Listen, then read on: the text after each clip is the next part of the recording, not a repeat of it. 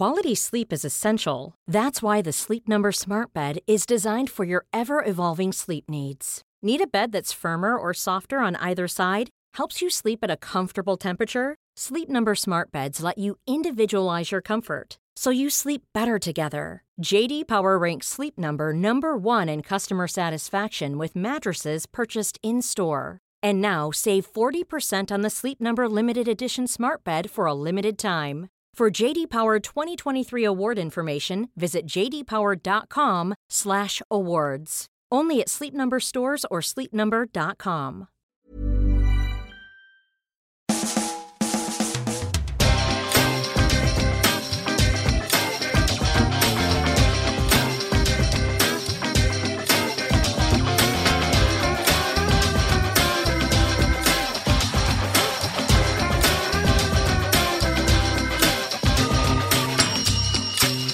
Hello there and welcome to a brand new Arsblog Arscast right here on arsblog.com. Welcome along to the show. Thank you for being here as always.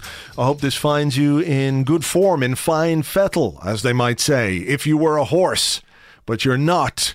I know you're not, because horses do not listen to podcasts. It's against the horse code.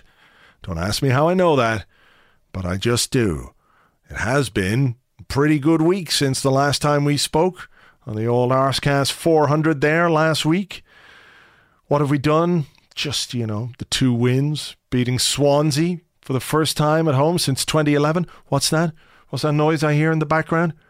That's right. That is the sound of a hoodoo being buried. Get in the ground, hoodoo. We put you there. About time, but we did it. Then a midweek win over Ludogorets in the Champions League. A not unexpected win, of course, but it's kind of rare when you win 6-0, so that's to be enjoyed. I think most people would have fancied us for that game on Wednesday night. They would have been disappointed had we not won it, but if it had been a 3-0, I think everybody would have been pretty happy. 3-0, that's convincing. Another clean sheet, another 3 goals. But in the last week, we scored 9 goals. And kept 1 clean sheet. Of course, we let in a couple of goals against Swansea, but they were very much avoidable goals, mistakes that we could have done away with. A Mesut Ozil hat-trick as well. Oof, Mesut getting his goal on this season, isn't he? 6 now for the season for him. And the best season he's ever had is 8 goals for Arsenal. That is the best. He got 8 in his first season, 2013-14, and he got 8 goals last season.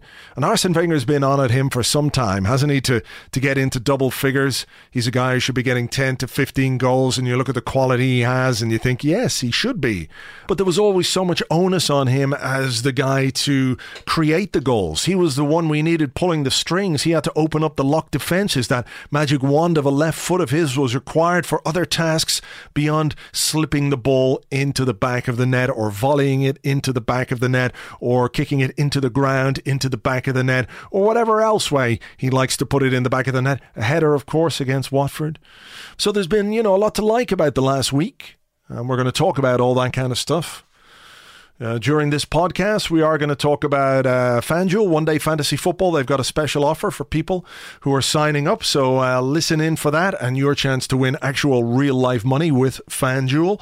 Also, we'll give you the winner of the books from the Arscast 400 competition.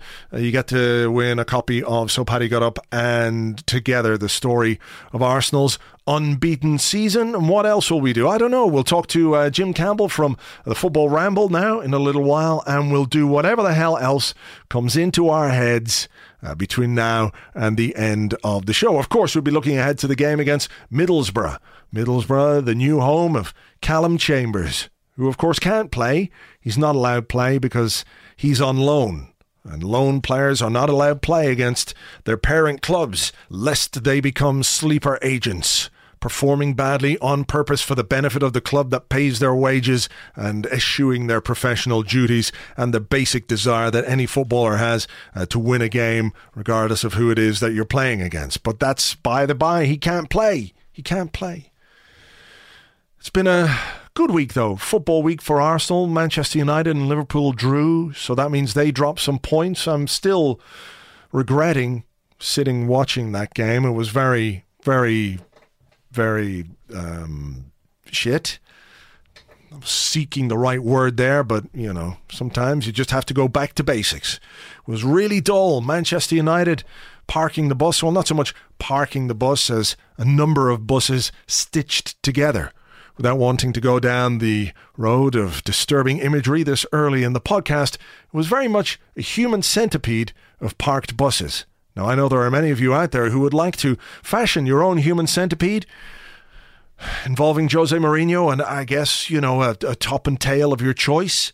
Everybody's got their personal preference, but that's what they did from a defensive point of view. And you're thinking, God, £160 million you spent on players. Pogba, the world's most expensive player. Mickey Tarzan, who doesn't seem to play. The Bailly guy who's playing at centre half. They spent a huge amount of money. Ibrahimovic, of course, they're paying him 350, 400 grand a week. Zlatan up top. You bring in all these players and you play like that. I know it's Mourinho and I know it's like this is what he does and that's what we should come to expect. But God, why does he sort of get a free pass for that kind of stuff? People talk about it being like a tactical masterclass, but it's not really. It's not any different to the way that Sunderland would play if they went to Old Trafford, or the way that Sunderland would play if they came to any of the big teams. You try and defend, make sure they have no chances, and if you can sneak a goal, then all the better. But the first thing is don't concede. Of course, Manchester United can probably do it better because of the quality of players that they have. It's easier, not easy, but easier for them to defend and stay organised and well drilled, and they have a coach obviously who's well into doing all that. But people, if it was another manager, he'd get absolutely roasted. And the key difference, of course, between Manchester United and Sunderland is that Sunderland can't pay £100 million for supposedly one of the best midfielders in the world who's playing I don't know, it must be a bit like buying an airplane for £100 million and you find out it can't fly, it can only drive along the road. It's kind of like, oh, well, this is a bit fucking underwhelming. I was expecting a bit more from this airplane. I thought it would be able to, fly and shit. But no, all you can do is just drive it around, an airport or in a hangar or something like that, because you couldn't take it out in the road because the wings would chop off lampposts and behead people. Well, maybe really tall people. But I don't know what you get for £100 million when it comes to an airplane. I haven't really spent a lot of time in the aircraft purchasing market. But, a good result for us. But Jesus Christ, let's not beat around the bush and pretend this was anything other than a big, big pile of shit. The Premier League, supposedly the best league in the world, it can attract all the star players and then they get sent out to, human centipede the buses in front of their own goal. Ooh, lots to enjoy. Here's the thing, just before we get on with all the rest of it, there is and has been a huge increase in stats in football and statistical data and maps and expected goals and passing models and all those kind of things, which I think are great. We have more information than we ever did before, and it helps inform what we see on the pitch, in my opinion. You can go too far the other way. You can also go too far the way of just your eyes. I know what I'm seeing. I know what my eyes saw. That guy had a terrible game. He gave the ball away all the time. And then you look at the stats and, he made 95% of his passes. So it works. I think it's great for football. It's good for fans and it's good for this. But can I just explain one little thing that bothers me?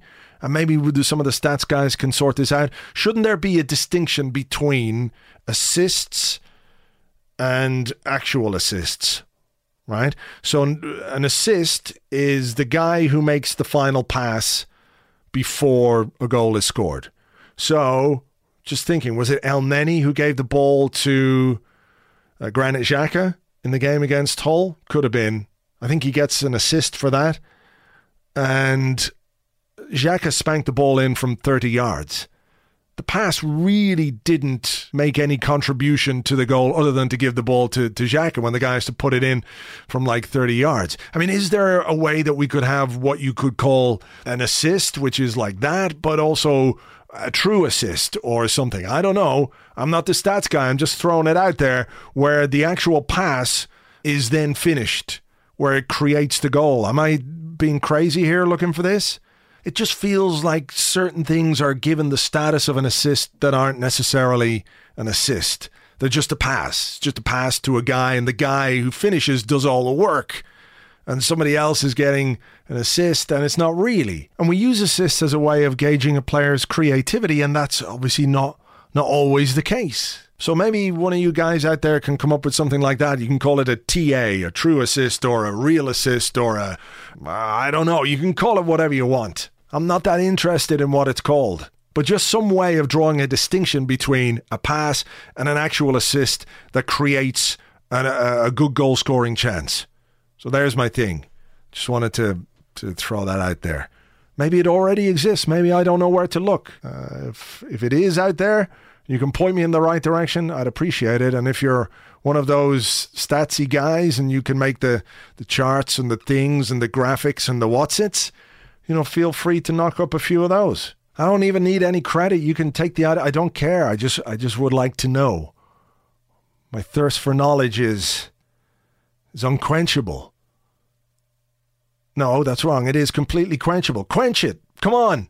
Help quench my thirst for statistical assist knowledge. Right. Let's talk to this week's guest. A bit of a podcast crossover here with the Football Ramble. Delighted to welcome back to the Arscast, Jim Campbell. Hello there. Hello, man. How are you doing? I'm well, thanks. Obviously, you're a stand-up comedian as well as a podcast host, and you're on a podcast that doesn't necessarily take itself too seriously, and that kind of accusation could be thrown at this podcast as well. But I think people would want us to today address a really key issue, a very serious problem that has affected Arsenal. I don't want to be a downer after such a brilliant win in the Champions League during the week, but I think we have to address the compelling and perhaps disheartening issue of photographs being taken in the dressing room and then posted on Twitter. Yeah, it's a bit much without Ollie, isn't it? I think we all like it when Giroud's there. Yeah. Because, wow, what a man. But this has been a weird accusation that's been thrown at Arsenal a lot, isn't it? That they do that too much. Yeah, the latest, of course, is Rio Ferdinand and Richard Dunn, who were talking about it on BT Sports. I don't know if you saw, but Richard Dunn said, it's great when you win something, but not at the group stage. He said, Arsenal have always been undone by not winning trophies. Now, with all due respect to Richard Dunn, a great stalwart for the Irish team down the years, I'm not sure always is the correct answer there, because they have won trophies, maybe not as many as we should have. And I'm not necessarily sure that he's in the right place to talk about that kind of thing with his medal haul of an FA Youth Cup and a runners-up medal in the 2010 League Cup. Yeah, I mean, the biggest contribution he's really made, if you want to be really harsh, is to OG stats, isn't it? Pretty good at that. He's a Frank Sinclair kind of guy, yeah.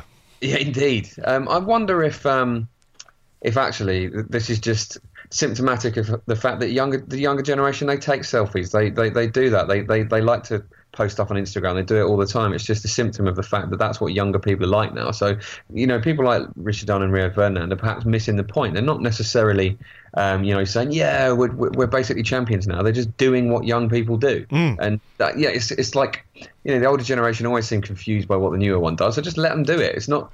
I don't necessarily see that as a bad thing. There's obviously some togetherness in the squad if they want to do that. Yeah, it's better that they're all, better that than them all being sat just individually staring at their phones. Yeah, absolutely. Yeah, I mean, it does seem a bit curmudgeonly. And, as a guy in his 40s who, I can be a little bit traditionalist about certain things. But there is sometimes this desire to go back to the good old days without wanting to delve into anything political that might be happening in any way over there. I just mean that people sometimes have this rosy-eyed view of what the past was like, but the past was also when Graham Souness would try and take somebody's knee off with his studs. Absolutely, and the players would go out before, during and after games getting absolutely hammered. And it's just, we all like to be younger. Let's not resent young people for being young. Yeah. I think that's a great point. I think your point as well about it, showing a bit of togetherness in the squad it's interesting. It's good to see them have these moments together. I suppose that we're getting a little glimpse behind the curtain. Of course, it's quite manufactured, and they show us only what they want to show us, but we can still see that. I mean, when you go back and you look at some old photos now, and they're always brilliant when you say, oh, look at them, there's like 8 guys in a bath there. And without sort of getting into the Roman Greco side of that kind of thing, it's just seeing them there. It was always so rare to get that glimpse into the dressing room and what they were doing in there. Yeah. But now that's what football is, isn't it? It's 360 degrees, 24/7. There's this huge appetite to see all of it all the time, and Arsenal are very much a part of that. And it's just, I think there's nothing you can do about it by moaning about it. Just accept it. We're all buying into it. We love the Premier League. We're happy for Arsenal to have the money that's brought in, and that's part of it. Yeah, maybe you'd be more worried in this day and age if they weren't doing it. If things were going, we have an official malt drink. The world has changed. What is the official malt drink? Oh, is this the one in Nigeria? Yeah, that's right. I think some of the sponsors we have are mad. I mean, it's the same for every club. Like Man United have hundreds of them, don't they? But yeah, that's what it is now, isn't it? So I'm kind of repeating myself a little bit, but I just don't see the point of wasting your energy getting angry about Alex Oxlade-Chamberlain having a lovely time. Yes, true. I wonder, do United have an official bus parking sponsor, perhaps? Yeah, well, they keep training in the car park, don't they? Do you think that's why that is? Yeah, just so they can really sort of get into the skin of what it's like to be a bus. Yeah. Just so you know how to properly park it when the time comes, and that's obviously when you're playing a team that's in any way decent. Well, look, the selfie, or not, it's not even a selfie. That was the other thing. They were going, selfie. Someone else was taking the photograph, and it was Mesut Ozil who was celebrating a very nice hat trick, his first ever hat trick against Ludogorets in the Champions League on Wednesday night. The game itself, it was a little bit touch and go for a while in the first half, and it was quite interesting to see Arsenal win a game 6-0 in which they had 44% possession to 56% to the other side. Yeah, it is a bit strange. I mean, does that tell us anything about stats, or is it just an outlier? I guess, there's so many variables going into a bizarre situation like that I guess it's hard to draw comparisons about, whether stats are reliable in general and that sort of thing. But what really encourages me about it is for years we've been saying, like all Arsenal fans have been sort of bemoaning the fact that we're not ruthless enough. And this season, we seem to be getting a little bit more of that. Obviously, you've got the quality of like the sort of laser-guided passes from Sanchez and Ozil that helps that. But actually, we seem to be putting those chances away a bit more, and I'm really impressed with Theo Walcott at the moment, because although he scored 8 goals this season, but he's missed some big chances as well. Like he should really have had you could argue maybe 4 at the weekend, but he didn't let it affect him. He missed a chance earlier in the game against Ludogorets as well, and he still got his head up and scored again. So I don't know, there's a confidence there, isn't there? It's nice to see it. I think part of it comes from Xhaka and Mustafi in there, and the team feels kind of a bit more solid with them in it, doesn't it? It's like, who'd have thought it? If you get a defensive midfielder and a new defender, actually we might look a bit less rickety, and it's good. It's encouraging to see. Yeah, I might come back on that point, because I do feel like there are perhaps a few defensive issues that we got to work on, but certainly the goal scoring side of things, when you talk about being a bit more ruthless, I looked it up. After 12 games last season, we were averaging 1.5 goals a game, and after 12 games this season, it's 2.6 goals a game. Nice. So that's 1.1 goals a game better. That's my analytical look at that. But I mean, it does show that certainly there's been an improvement in the way that we attack, because I don't think that's in any doubt whatsoever that there's an unpredictability and there's a bit more verve to the way that we're attacking, but also in the way that we're finishing. It's nice, isn't it? Because, I mean, I've been saying for the last 2 seasons, I know that you have as well, that we almost haven't looked like Arsenal for a while. We've not played particularly well. It's hard to look at the style and actually work out what it is, when it used to be really clear. We had a very obvious way in which we played, and it's coming back. You can see there's a fluency there. The players, they know where the runs are going, and they know what balls to thread through, and it's great to actually feel like Arsenal have that flow again. And of course, we've been in this situation many times where we put a little run of good form together when we're a long way from the finishing line. Then November comes around and it gets tough. So I mean, I don't know, this team, they seem quite mature. They'll be aware of this. If you and I are aware of this, then they will be aware of this. I really hope we've got that run with Spurs, Man United, and then PSG to come. I hope they can just really, get some points out of that and just really attack it with some verve, because they look pretty irresistible going forward. Yeah, I mean, it was very interesting again to hear Arsene Wenger use the word humility after a 6-0 win in the Champions League. And I know you can point to the opposition and say they're not the most illustrious opposition we've ever faced or ever will face, but the message, the consistent message seems to be keep your feet on the ground, don't get carried away with yourself, don't get overconfident, don't get complacent. Just remember that it's, the next game. And I don't think they're taking anybody for granted. Even the team selection against Ludogorets, I thought there was maybe scope for a little bit more change in terms of some of the personnel that he could have brought in, but I guess he didn't want to disrupt the balance too much. Yeah. And on the flip side of that, you could say, well, look, maybe in years gone by, we haven't necessarily taken these games as seriously as we should have and paid the price a little bit. I mean, when you see Real Madrid going and playing, I don't know, if they were playing Ludogorets, it would be Ronaldo, it would be Bale, it would be Benzema. Yeah. These guys play in all the games because they're the best players. And I think, the manager's doing a good job of mixing it up so far. Definitely. I mean, you only have to look back to the Anderlecht game a few seasons ago where we drew 3-3. Was it Mitrovic, of all people? I think he might have scored in the last minute. And it's a game we just absolutely should have won. We just didn't take it seriously enough. Obviously, it seems that lesson has been learned there, which is great. And you're right. Obviously, Bale and Ronaldo would play in those games. And I think in terms of confidence in a team, there's a real sweet spot with it, isn't it? You're absolutely right in that you can't have your team being overconfident, because that's exactly when they start taking things too lightly. But at the same time, you don't want to kind of rein them in too much. So you want them to sort of express themselves, as Wenger famously loves his players doing, and actually just go out there and attack teams and force those chances. And at the moment we're seeing it happen. So it's an enjoyable time to be an Arsenal fan at the moment in the short term, isn't it? I think it's important that we actually, as fans, appreciate these moments, because hopefully it won't happen this season, but there seems to be a point in every season where everyone's going, Wenger out, Wenger out, as they always say. And it's like the bile and the chaos that comes if things don't start going our way is really disruptive to the club. So I think on the flip side of that, it's important that now we acknowledge that everyone there is doing everything right, and that's a great thing.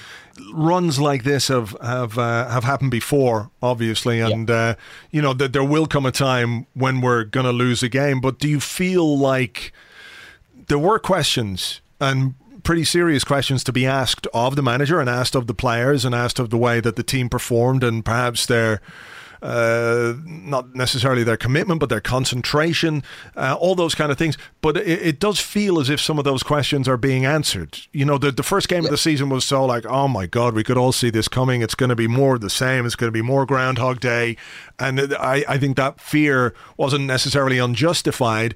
But here we are 12 games later without losing, or 11 or 12 games later without losing. And they are perhaps A, instilling a little bit of faith, but also B, maybe bringing some people who had doubts back in and giving them a bit of confidence in what this team can do this season. Yeah, I think it's a thing that Arsenal have to think about, isn't it? A lot more than other clubs. Part of it is keeping the fans on side, because it was incredibly frustrating that we didn't get players in before the start of the season and weren't ready for that Liverpool game, because it's unfortunate to drop points like that. But as you say, we've been excellent since then. But yeah, I just think it's keeping that frustration at bay, isn't it? It's become an extra part of Wenger's job that he could probably do without. But like I say, I think he's bought well this summer. Mustafi, I've been fairly impressed with so far, and obviously Koscielny's in good form as well. And of course, you're right. There's still some defensive issues and some things we need to think about. But pretty much every team has that to a degree, and it's hard to complain about anything at the moment. I was just leaving a gap there just in case you felt like, but that's okay. Let me ask you this. Mesut Ozil scoring by bouncing the ball into the ground and over the keeper, deliberate or not? It's deliberate because he likes to give the pitch an assist. That's my theory. Doesn't seem to like scoring, does he? Although he looked pretty delighted with his hat-trick. I was really happy for him. It's a funny thing with Ozil, isn't it? I'm just absolutely extra delighted when he scores, because there are still these people that think he doesn't work hard enough or don't appreciate what he does, and it's it's a nonsense. He's obviously a fantastic world-class player, and it's just great having a name like that in your team. Him and Sanchez as well. It reminds me of the days of the so-called Invincibles, where I would just laugh to myself just going through the names in the team, and it's just great to have those sort of big headline players in there. Well, certainly they're two of the best players in the Premier League so far this season. Indeed, and it seems to be weird how they've switched their roles around, with Alexis providing a lot of assists for Ozil, which is yeah. I mean, again, now maybe I don't know if that's necessarily planned or not, but the fact that it is just something different, I feel like teams don't really know what to expect from us anymore. Whereas they did, when you've got Giroud up there, they did know what to expect, and now it's like, well, who am I marking? The centre halves are going. Alexis is gone. Mesut Ozil's playing off my shoulder. Oh shit, he's behind. Oh, he's volleyed it in. Oh bollocks. Yeah, off the ground. Yeah. Yeah, it's good, isn't it? Because, I mean, teams had worked out how to play against us. We've seen so many teams just shut up shop against us. I wonder if Middlesbrough will try that on Saturday, actually. Because a lot, it seems to be the blueprint. But, if they're mixing it up as much as that, obviously it does make it harder for those teams to do that and stick to that game plan and park that bus. So I guess maybe Wenger at the moment is trying to figure out teams having figured us out. And it seems to be working. I think what's interesting as well is the number of absolutely brilliant goals that we're scoring, and actually the quality. Goal. How dare he? Just beautiful. It really was something special, because I thought he'd missed the chance to square it to Ozil or Walcott, and I was going, probably should have passed it there, and then he chips it over the top. But what we're seeing is an awful lot of really, really high quality goals from this Arsenal side. So even if you are facing a team that is perhaps sitting deep or trying to defend in blocks against you and deny you space, when you've got someone like Alexis who can chip it over the goalkeeper, or Walcott is curling one in from outside the box, it does give your attacking play an extra dimension. Absolutely, especially if Koscielny can kick it against his hand. And that'd be a goal. We should make more of that. I didn't know he was allowed to do that. But yeah, no, there does seem to be a real depth, and it's nice to see Oxlade-Chamberlain sort of playing his way back into a bit of form. He's still, it's funny, isn't it? Because in my head, the best he's ever been was when he first signed for us, and he'd come off the bench and just tear it up, and no one knew what to do with him. And I think people know he's a bit more direct now, so he's had to sort of figure out his game with people understanding how to play against him. But he does seem to be in like picking up his form, and he's an asset that we're absolutely going to need. I'm looking forward to seeing a bit more of Lucas Perez, but at the same time kind of aware that we don't really need to see much more of him at the moment. That's a nice problem to have. It is a nice problem, but what's nice about Lucas Perez, and I actually have a question here about him. I've written it down in my extensive podcast notes. Lucas Perez, 2 starts, 2 substitute appearances. He's got 2 goals and 3 assists. Now, that's a really excellent contribution from a player who, if he hadn't done any of that, you might say, well, he's not really been given a chance to play. He's settling in a bit to a new league, a new country, etc., etc. But this is a very effective guy from pretty much straight away. Well, it's one of the things about Giroud, like the qualities that he has is often he's quite effective from the bench, isn't he? And there will come a time where we simply have to mix things up, and it will probably be that Alexis goes wide again and we have Perez out in the middle, or it might even be the other way round, because he's played wide, hasn't he? Like every striker Wenger's ever bought, because he seems to love that. And it's just it speaks of squad depth to me. I'm excited to see if he'll get his chance. It could even be that he just is a little bit of a bit part player, but if the team are winning and we found a way to get Alexis Sanchez to play very effectively up front, then that's what we want, isn't it? We just wanted some variation and wanted to have teams kind of not know that there's only one game plan they have to stop. It's good. I mean, I like not really knowing what we're going to get.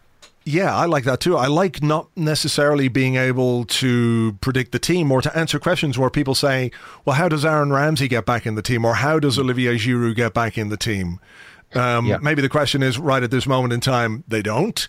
And they start as guys who've really got to earn a spot back in the side. But, I like that element of unpredictability to this season and to this squad. And this, I guess, is the reality of having a really deep squad.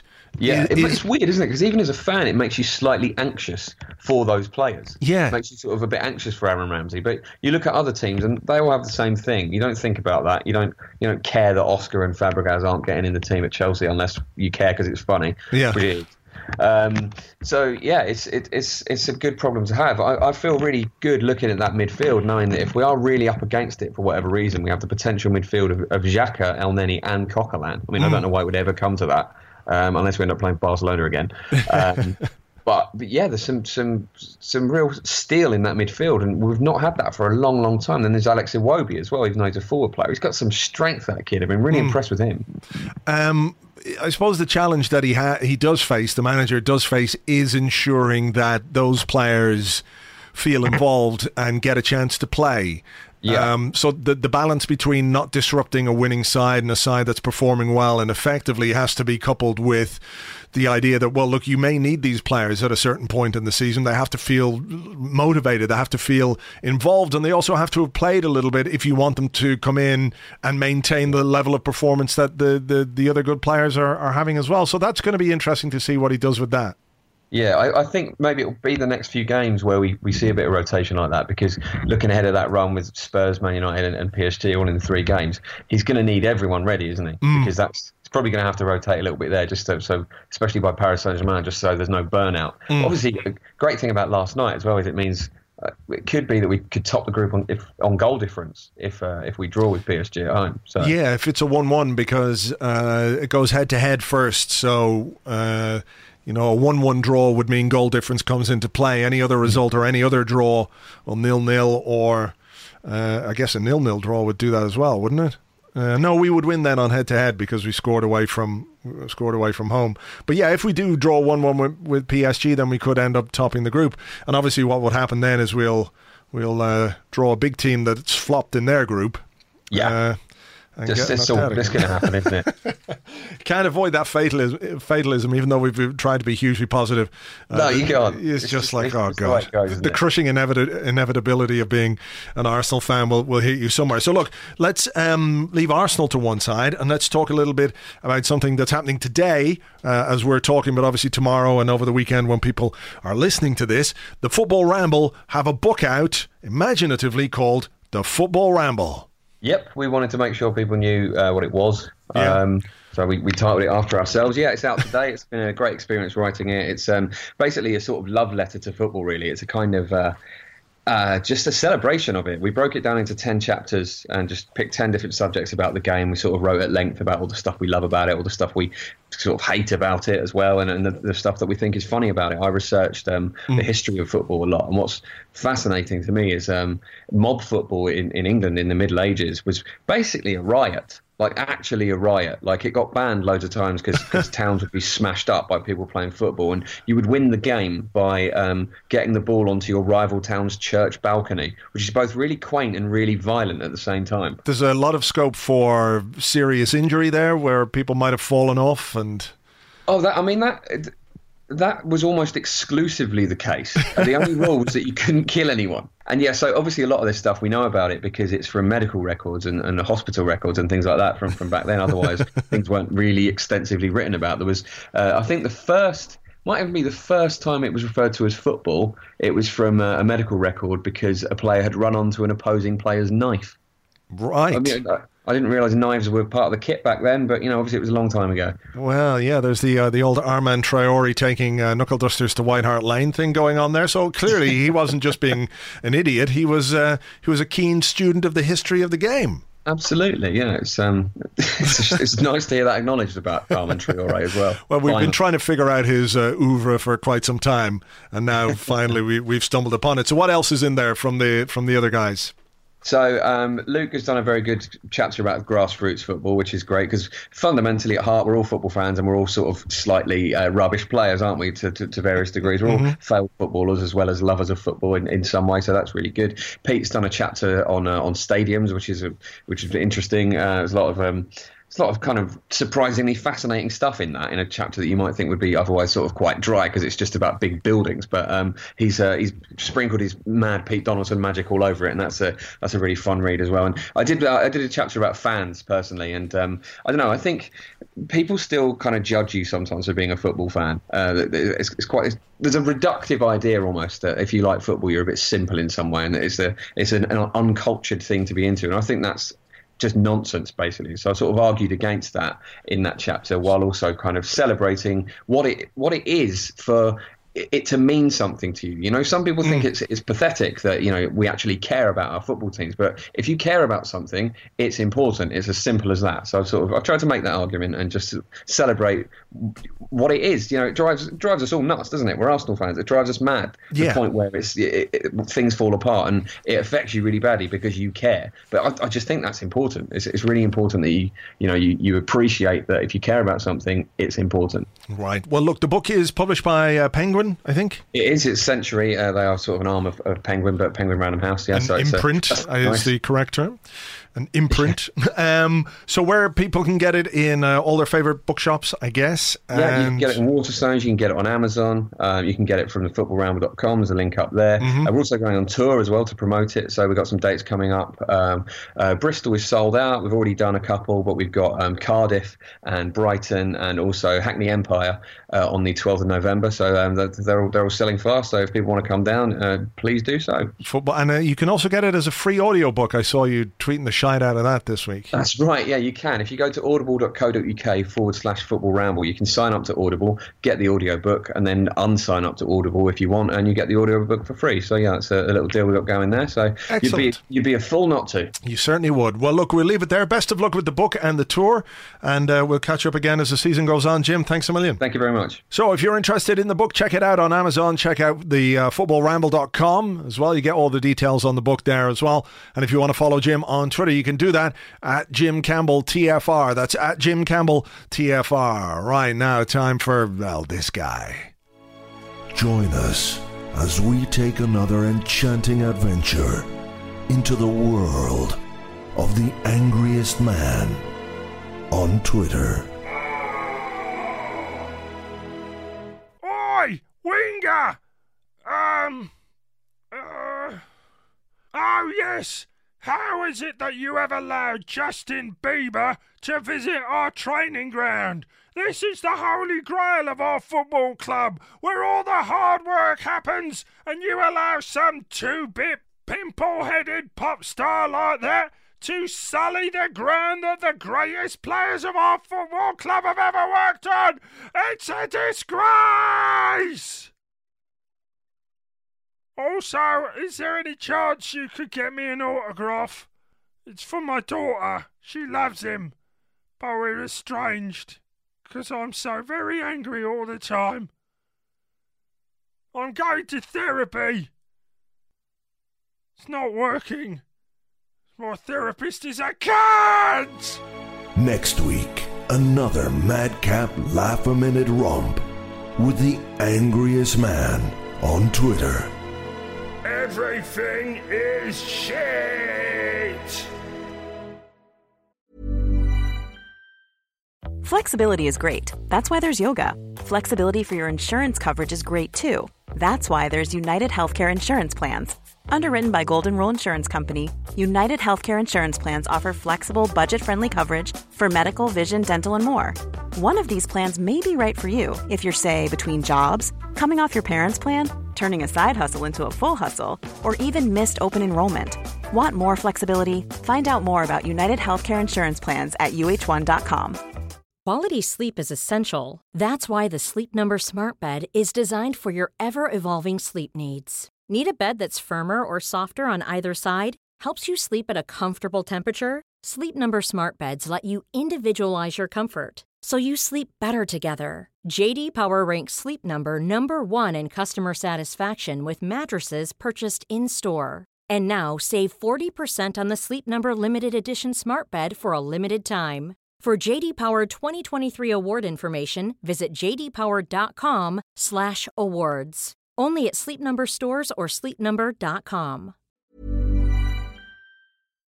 Right then, we still have to look ahead to the Borough game this weekend, and I've got to give you the winner of the books from last week's Arscast 400 competition, but just telling you very quickly about FanDuel, one-day fantasy football where you can win yourself actual, real-life, cold, hard cash. You don't have to spend a season worrying about your team and maybe getting overtaken at the end or running out of juice or whatever. You just pick your team for this weekend, and if it does well enough, you will win one of the many cash prizes that are on offer. This week, we're entering the £6,000 fan favourite, and I've picked a team. So here's my team. It's Petr Cech, Ogbonna, Lovren and Reid at the back. I'm picking my defence based on who they're playing against, and I think they're playing Sunderland, is West Ham. So midfield, Mesut Ozil, Gylfi Sigurdsson, Jack Wilshere, because Bournemouth are playing Tottenham. Maybe Jack could do something in that game. He might be up for it. He might just be up for that one. The other midfielder is Mane. And then up front, I've got Lukaku, Nolito, and Sanchez. So if you reckon your team can do better than that, fire ahead. Go to fanduel.co.uk, sign up, and this week, if you sign up with the promo code ARSECAST, you'll get £5 bonus credit added to your account. It'll be in your account within 3 working days. So sign up at fanduel.co.uk/ARSECAST, and you get £5 bonus credit when you deposit in your account. You can win without putting money in your account, but to win the big prizes, you've got to put a bit of money in, and you can get an extra £5 this week by using the code ARSECAST. All right, so fanduel.co.uk, you can get details of where you can get their mobile apps for iOS and for Android. And I should tell you that the top prize in that £6,000 fan favourite competition is £600. And there are prizes all the way down, cash prizes all the way down, hundreds and hundreds of cash prizes. So do check it out.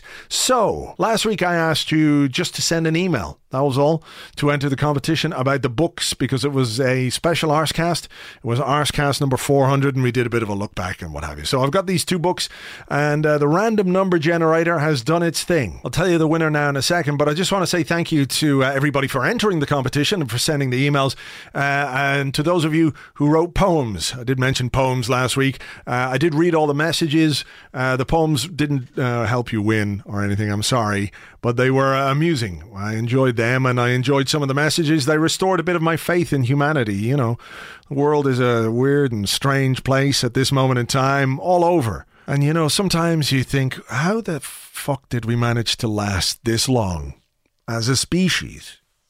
How did people survive when there are so many fucking idiots and gobshites and gobdaws in charge, or trying to be in charge, or telling us what to do, making up the rules and the laws, and you're thinking, these people are fucking morons, and they're causing all kinds of hassle, and it's just depressing. But I read your messages, and they made me feel good about people again. So thank you very much indeed for all those messages, and for restoring my faith in the human race, until such time as, I don't know, next time I pick up a newspaper anyway. Does anyone do newspapers anymore? I'm not sure. Sorry, journalists. I know some people do. Right. The winner of the 2 books drawn by the random number generator was Jonathan Earl. So well done to you, Jonathan. I will be in touch. I'll get your details, and we'll get those books sent out to you. So this weekend, we've got ourselves a home Premier League game against Middlesbrough, a team struggling a little bit, 6 points from 8 games, and their recent form has not been particularly good. I think they've lost 3 of the last 4.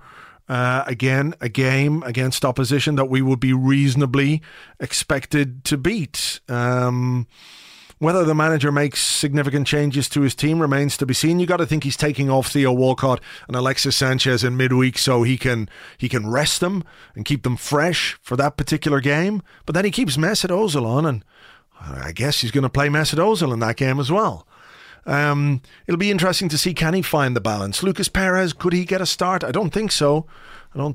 Because Alexis is playing so well and is so important. Alex Iwobi only got a brief few minutes. Whether Alex Oxlade-Chamberlain has done enough to usurp him in the side remains to be seen. A little bit of an injury worry, I think, about Santi Cazorla when he came off against Ludogorets. He went straight over to the bench and they were applying an ice pack. Apparently he got a kick on his Achilles, and the worrying thing about that, I suppose, is that it was an Achilles problem that kept him out for quite some time. He did pick up the knee injury last season, but it was an ongoing Achilles issue that kept him sidelined. So hopefully it's just a bit of a sore one, bit of an impact one, and nothing more than that.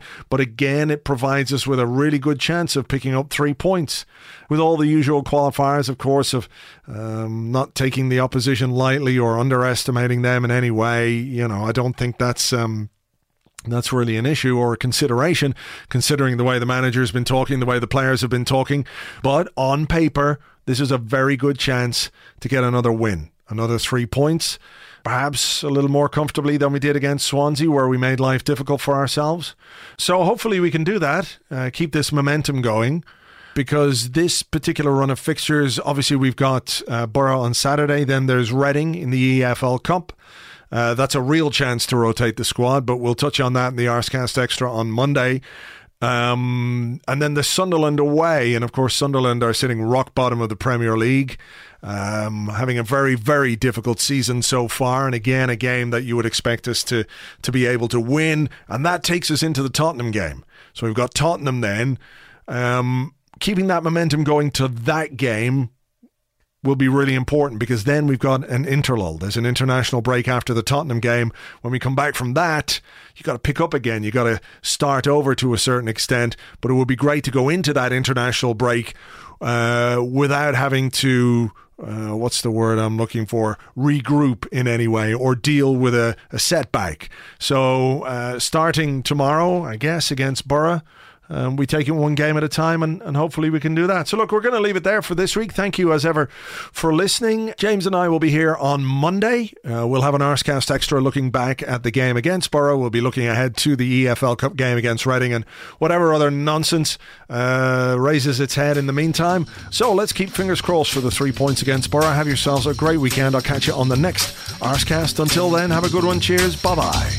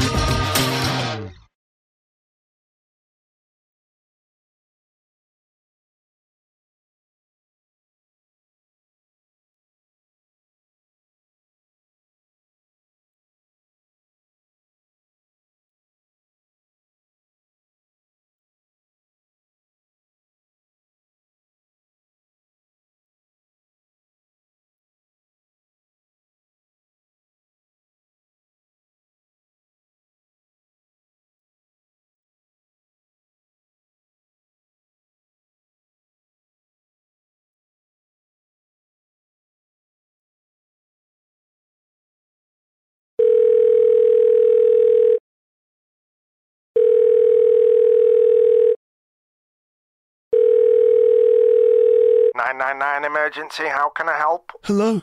Police? This is the emergency services, yeah? Yes, hi. This is top journalist Neil Treshton. Oh? I'd like to report a crime, please. What is the nature of the crime that you would like to report, sir? Well, there's a man in North London, and he's nicking a living. Nicking a living what? What? I mean, is it a living being, a creature, some plant life, nature? Nicking a living what, sir? No, I mean he's nicking a living, as in he is not doing his job to a satisfactory standard based on the amount of money that he's being paid to do that job. Are you drunk, sir? Why do you look at me? I don't look at you. This is a telephone call. It's not Skype.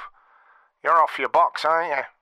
My opinions matter, damn it. They matter. Look, just hold the line there for a minute, sir. Jesus.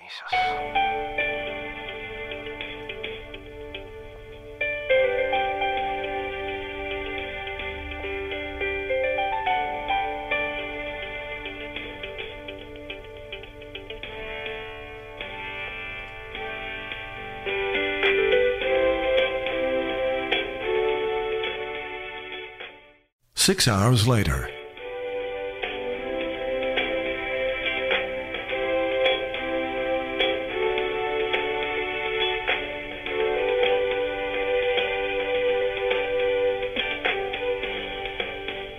Hello, sir. Are you still there? Of course I am. I'm so terribly lonely. Hello? Hello? Hello? Hello? Hello? Oh.